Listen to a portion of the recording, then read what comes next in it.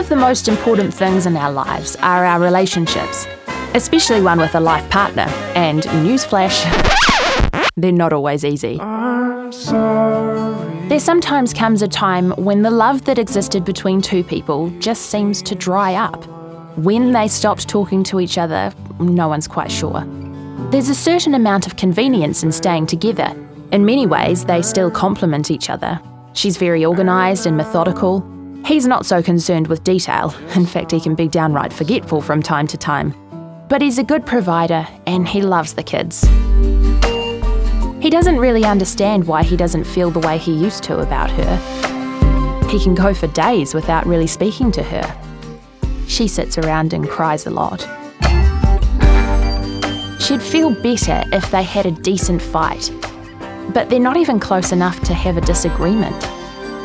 Tomorrow she'll do something about it. She'll tell him she just can't go on like this. He'll look at her, shrug his shoulders, and suggest she pull herself together. She'll burst into tears. He'll walk out the door.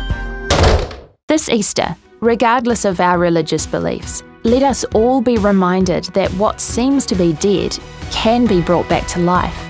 There can be new beginnings. There can be forgiveness. I'm Julia Bloore. Made with help from New Zealand On Air.